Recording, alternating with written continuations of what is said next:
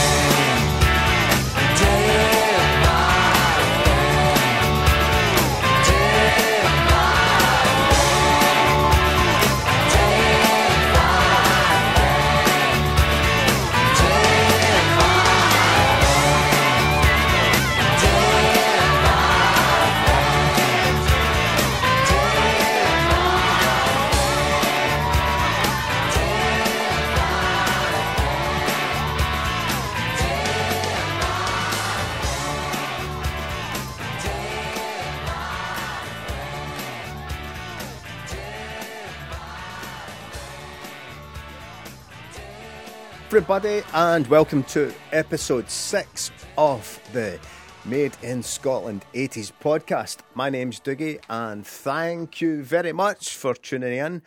This episode, we are talking to the wonderful Jim McCulloch of so many bands, so BMX Bandits, the Soup Dragons, Superstar, Green Peppers. Oh, Jim's career is just, it's mind-blowing. He's been in so many incarnations through these years, and producing and performing some fantastic tunes like the 3 that we heard in the intro there. So just great, just wonderful stuff. So I really hope you enjoy this. It's going to be over 2 parts because we've got so much to talk about, and Jim's such a great guy, and it was absolutely brilliant for me to do this.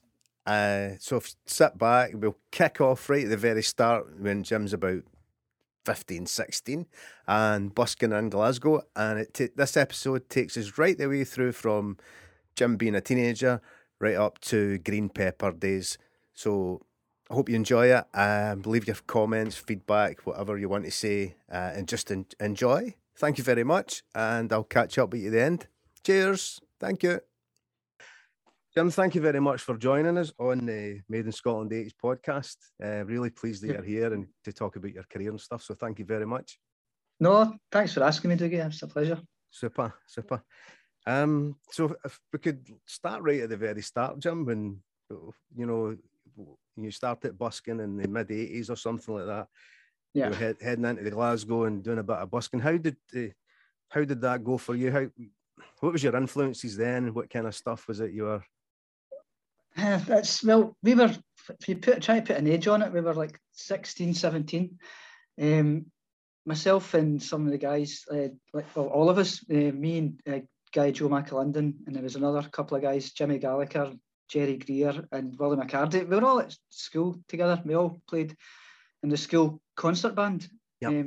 I played the clarinet at that, and they were saxophone players, but I played a bit of guitar as well. So we kind of we drew out like material that we played at school, and we tried to convert it into a 4-piece for the main streets of Glasgow, you know. Right. So we were playing stuff like Glenn Miller selections. We were playing like the Girl from Ipanema. We were playing like Tequila by the Champs, and then and just a mixture of stuff, you know, really really easy stuff, really straightforward stuff, but it's stuff that we knew would get, you know, the shoppers get their attention and hopefully get a couple of pennies off them as well.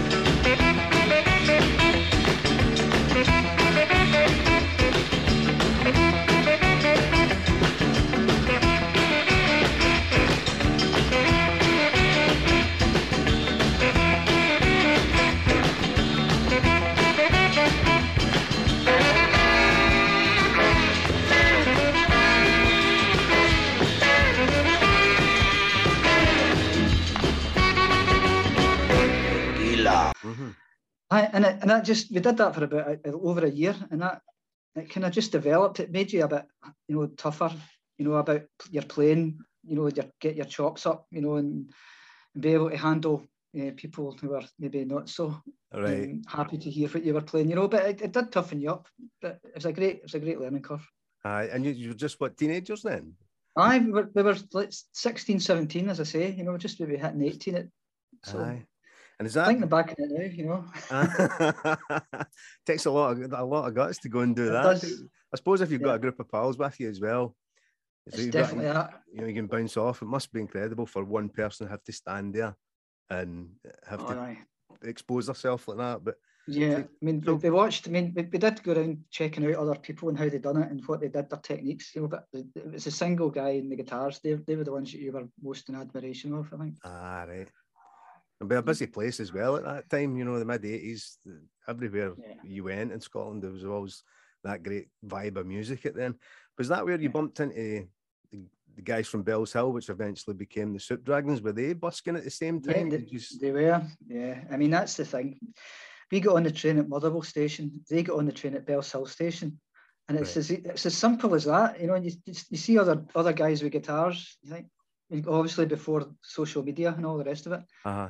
You're sort of clocking people and you say, oh, they're kind of dressed like us. They're carrying guitars, and so bit by bit you'd come closer together. You'd meet at the central station on the way home, and you'd start talking, and that's when the magic began, I guess. Yeah, aye. We're putting all these styles. So that was pretty much the birth of the Soup Dragons then. Well, so much the Soup Dragons, but just that whole bunch of people coming together for the first time, and then eventually it would become the Soup Dragons. We just sort of found just bouncing off each other. What they were listening to and what we were listening to were different, but there was connections, and we were making the connections, and we hadn't really heard like Psycho Killer by Talking Heads, and they hadn't really heard it In the Mood by Glenn Miller, and so there was room. That's the thing. I think it was the BMX Bandits first, because there was room for all these different influences. There was no barriers. That was the beauty of it all. And then we all, that's when it all kicked off. Because I wasn't sure what came first, because they kind of both emerged at the same, or both formed at the same time. But as you said there, it was a big group of guys that were bouncing ideas off each other. And it was just a melting pot of talent, and then you just kind of went off in your different directions to form each group. I would say it was the BMX Bandits first, because we were in Bells Hill and Motherwell before we went into Glasgow, and then it was Glasgow when other people came into the circle, from there. Right. So with the Bandits, Jim, the release of the first single, was that E102?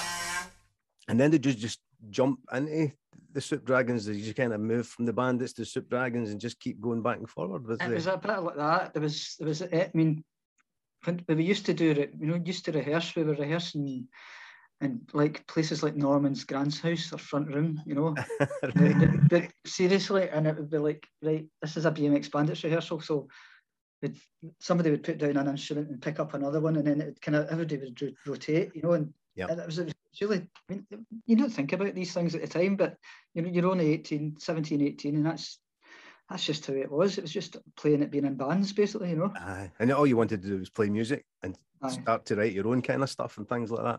Yeah, and just having that freedom, like there's no barriers. They're going to. It wasn't like this is before like the phrase indie wasn't invented. So that was that's a thing, because we were just sort of making it up as we were going along. It was more punk, I would say, than indie. Right. Well, usually in the mid-80s, we were kind of getting a wee bit of hangover for the punk then, weren't we? Oh, absolutely. But it was the whole do it yourself, DIY aspect of it. That was the thing. Yeah. If I go to the Soup Dragons, see, when they started to bring albums out, so we got like the first album being Hang 10, was that right? How did that process come about, and how quickly did that kind of shoot ahead for you?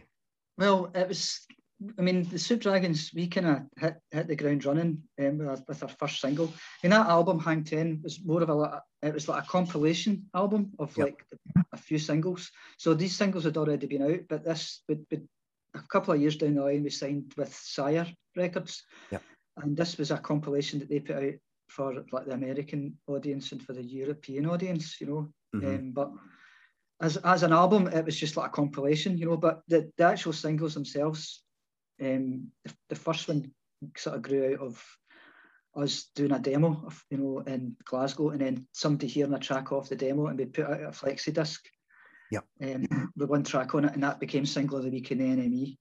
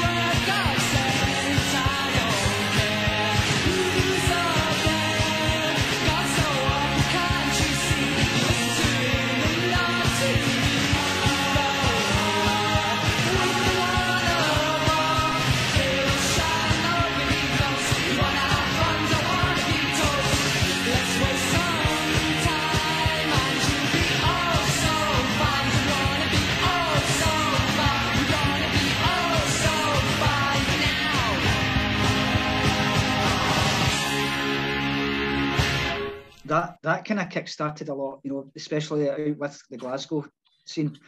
People in London would start to take notice of this band, Flexi Disc. That doesn't happen. Well, it happened to us. So these are the wee things that happen to you, and you've got to really take advantage of. That's what we kind of did. We just hold on with both hands and see where it. And just hold on for life and see where it takes you. Exactly. We're just at that age, we were young and we had no real responsibilities. We just wanted to play music, and that was it, you know. Great. Do you have any standout tracks for your early years that you would still kind of perform now in any kind of your live shows? Well, I don't really play any Soup Dragon stuff when I play live, but I loved playing them, you know. I mean, especially those early shows. A lot of the songs were kind of very basic, like in the style of like maybe the Undertones or the Ramones. It was very quick, you know, short and sharp, you know, and 2-minute long songs.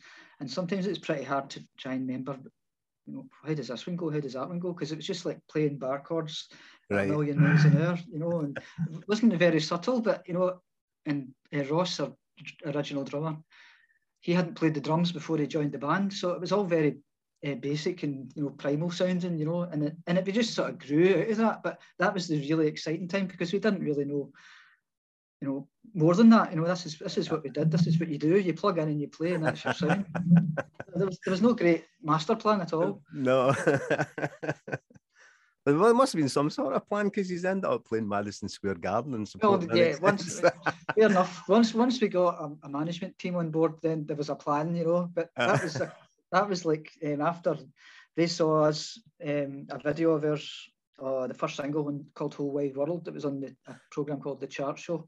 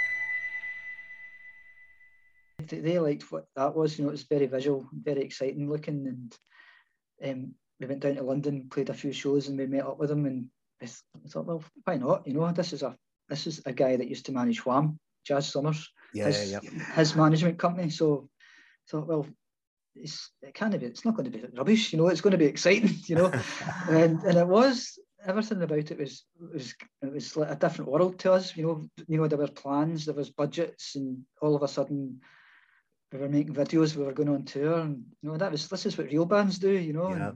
And that's basically how by increment that's how it became a real band. Ended up at Madison Square Garden. Aye, I watched some footage today. He's were on the Letterman show. I was like, on the Letterman show. It was like the biggest show in America at the time.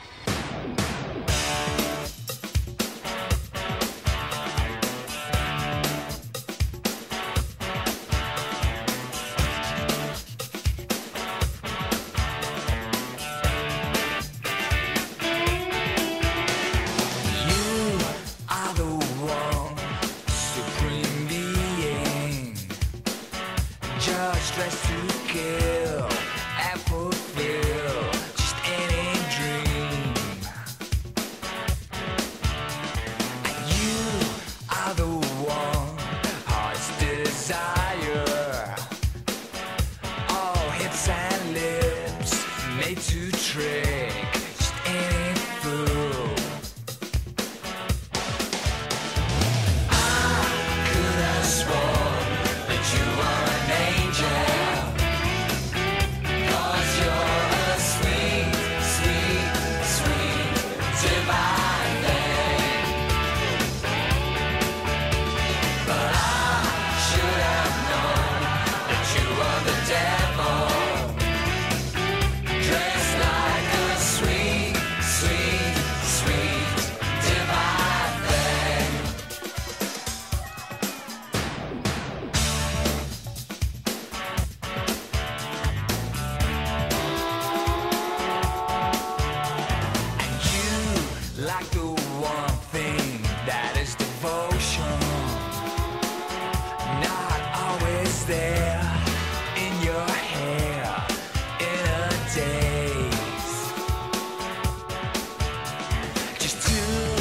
mixed up in your own emotions. Your vanity will always be your greatest thing. I could have sworn that you were an angel, 'cause you're a sweet, sweet, sweet, divine thing. But I should have known that you were the devil, dressed like a sweet, sweet, sweet, divine thing.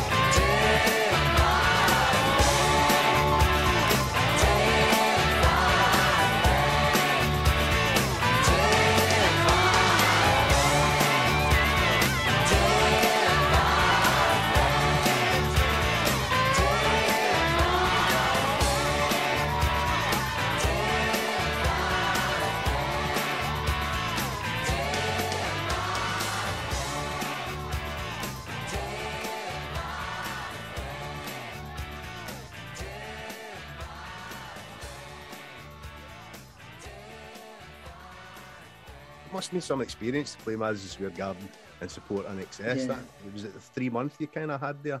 Yeah, we did. We went over through America with them, and it was only originally planned for 6 weeks, but they got on with us pretty well, and they wanted to keep us on the tour. So we thought that's fine with us, you know. Let's play some more enormo domes, please, you know. And it was great, you know.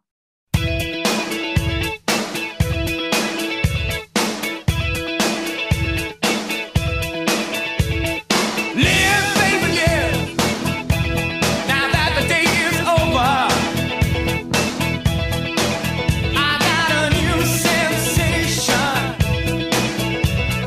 Perfect moments, but so impossible to refuse.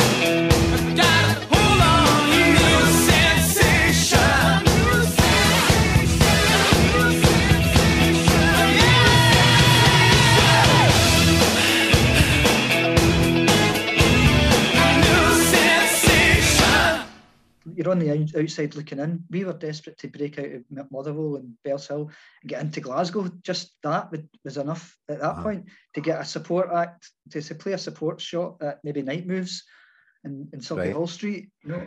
But that was the be all and end all. But then obviously as your horizons get broader, your aspirations get higher, you know. And I said, well, if I did that, I can do this, and if you do that, you can blah blah blah, you know. And then all of a sudden, you know, you're on stage, Madison Square Gardens, you know. And it's like, how did this happen again? Remind me. So yeah, the confidence of youth, isn't it? We can it's just blind ignorance that drives it, you know. I read somewhere that absolutely.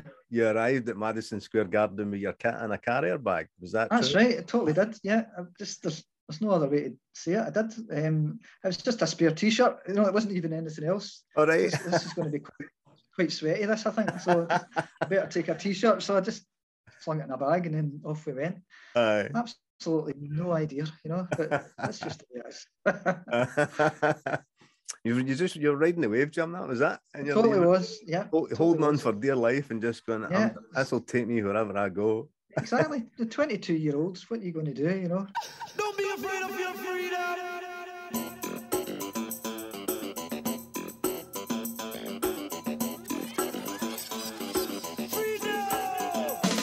I'm free to do what I want any old time.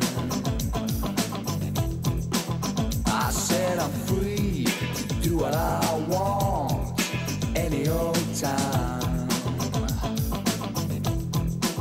I say love me, hold me, love me, hold me, 'cause I'm free to do what I want any old time.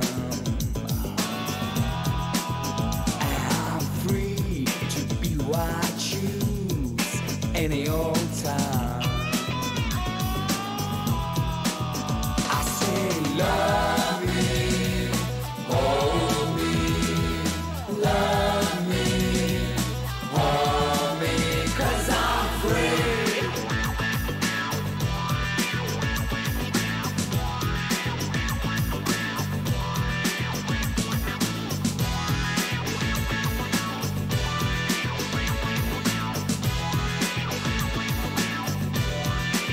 I say love me, hold me, love me, hold me, 'cause I'm free to do what I want, to be what I want any old time.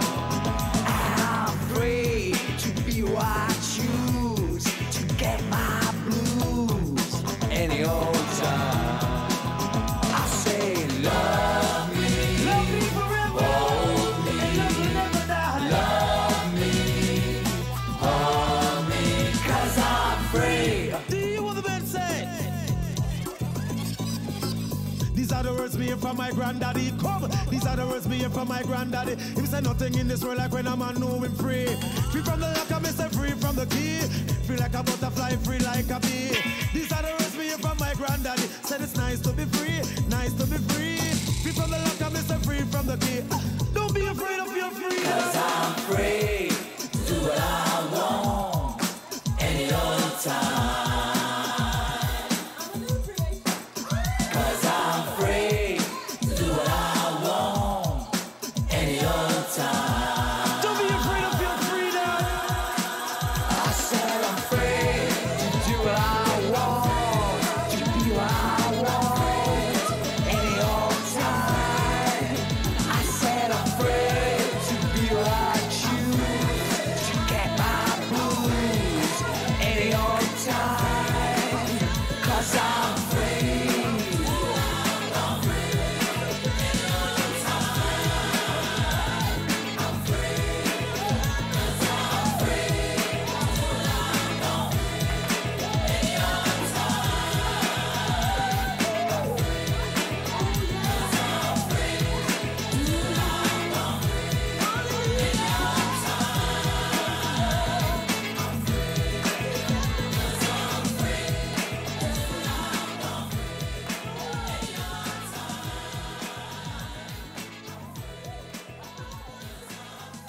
mean, that span, that kind of journey of your life, was it 10 years, the Soup Dragons?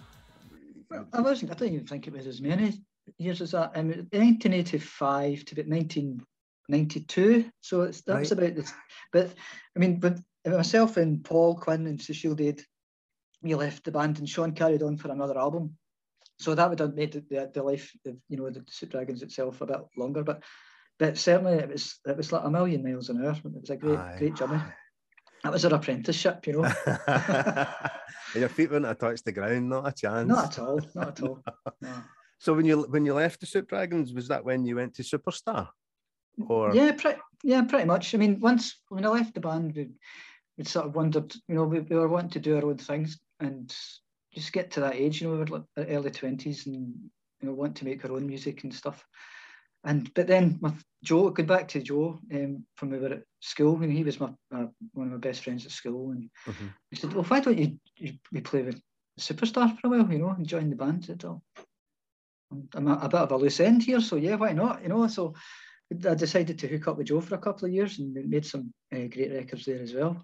Aye. There is some good stuff on the Superstar. That kind of that part of your career, there's some cracking songs in there. Yeah, I think it seems a wee bit a shame that it's not made a wee bit overlooked, because there's a lot of really good material there, and it'd be a shame for it, not to be heard, because it really is good stuff.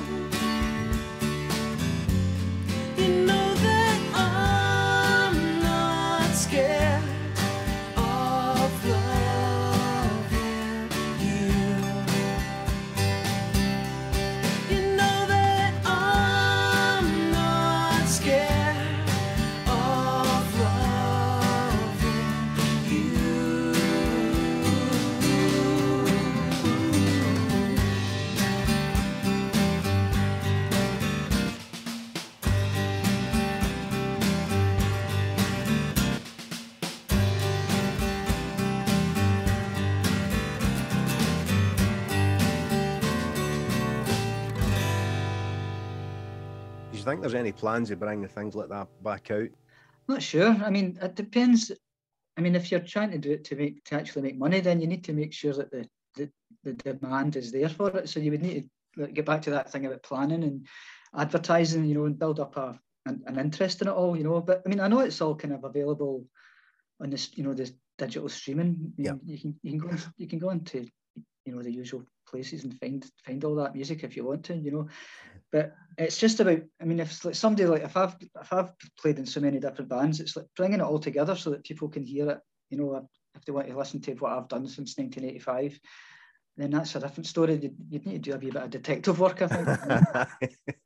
That'd be some list that some Aye. set list you would need to have, wouldn't it? Aye, that's a long weekend, I think, that one, you know. You're playing a Springsteen set of 4 hours if you're trying to cover parts of your career. Exactly. Aye. So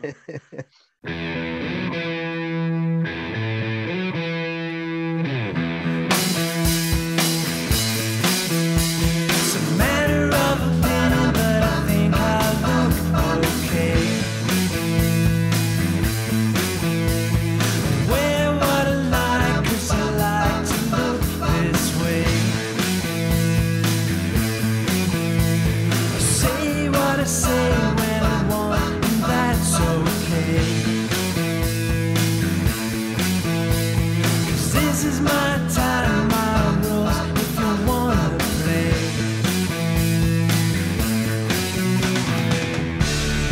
I don't frown, smile upside down. Oh, let me be this way.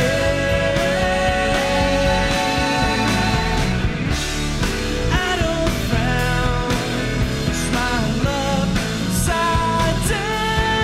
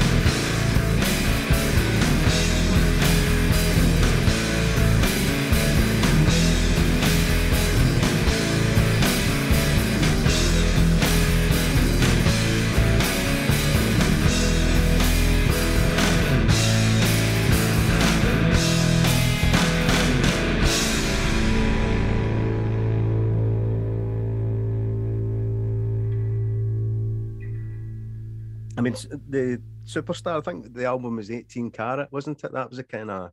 Yeah, that was the first one that I played on officially, and then there was another couple, 2 albums after that was Palm Tree and Fat Dat.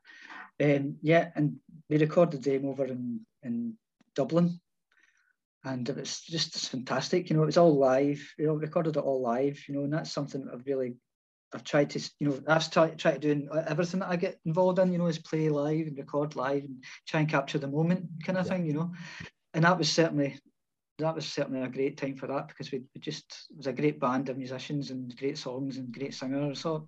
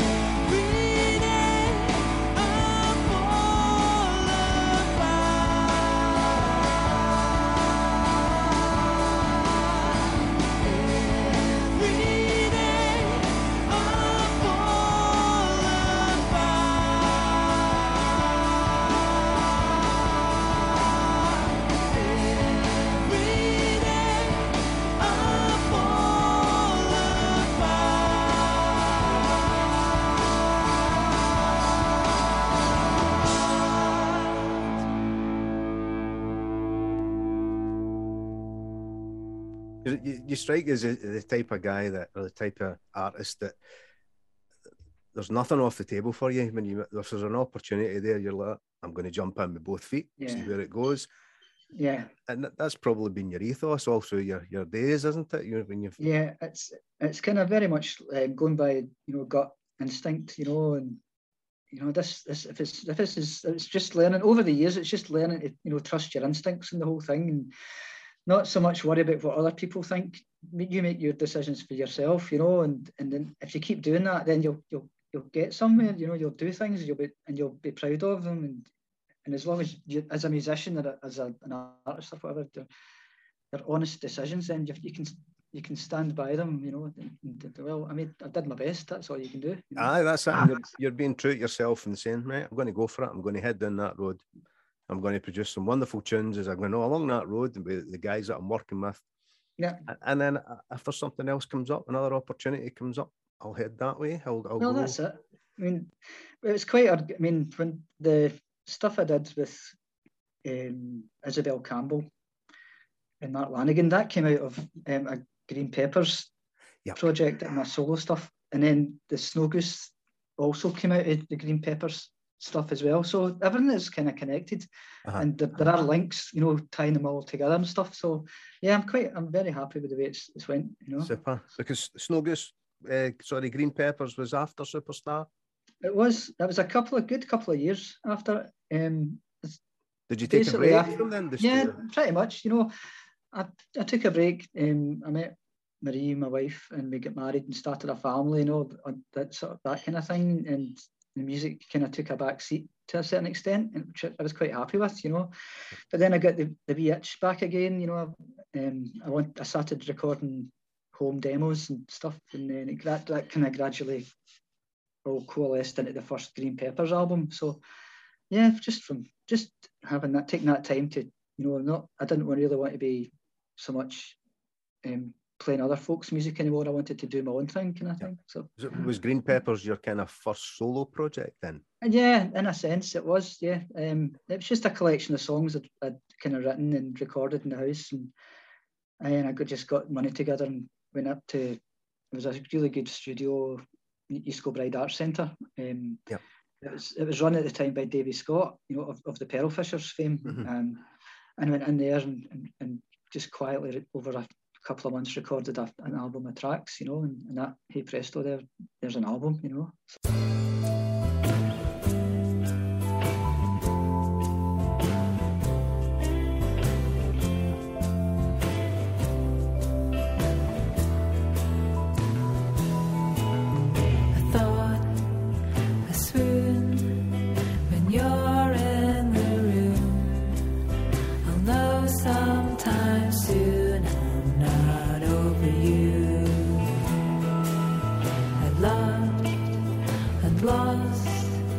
Mysteries were tossed.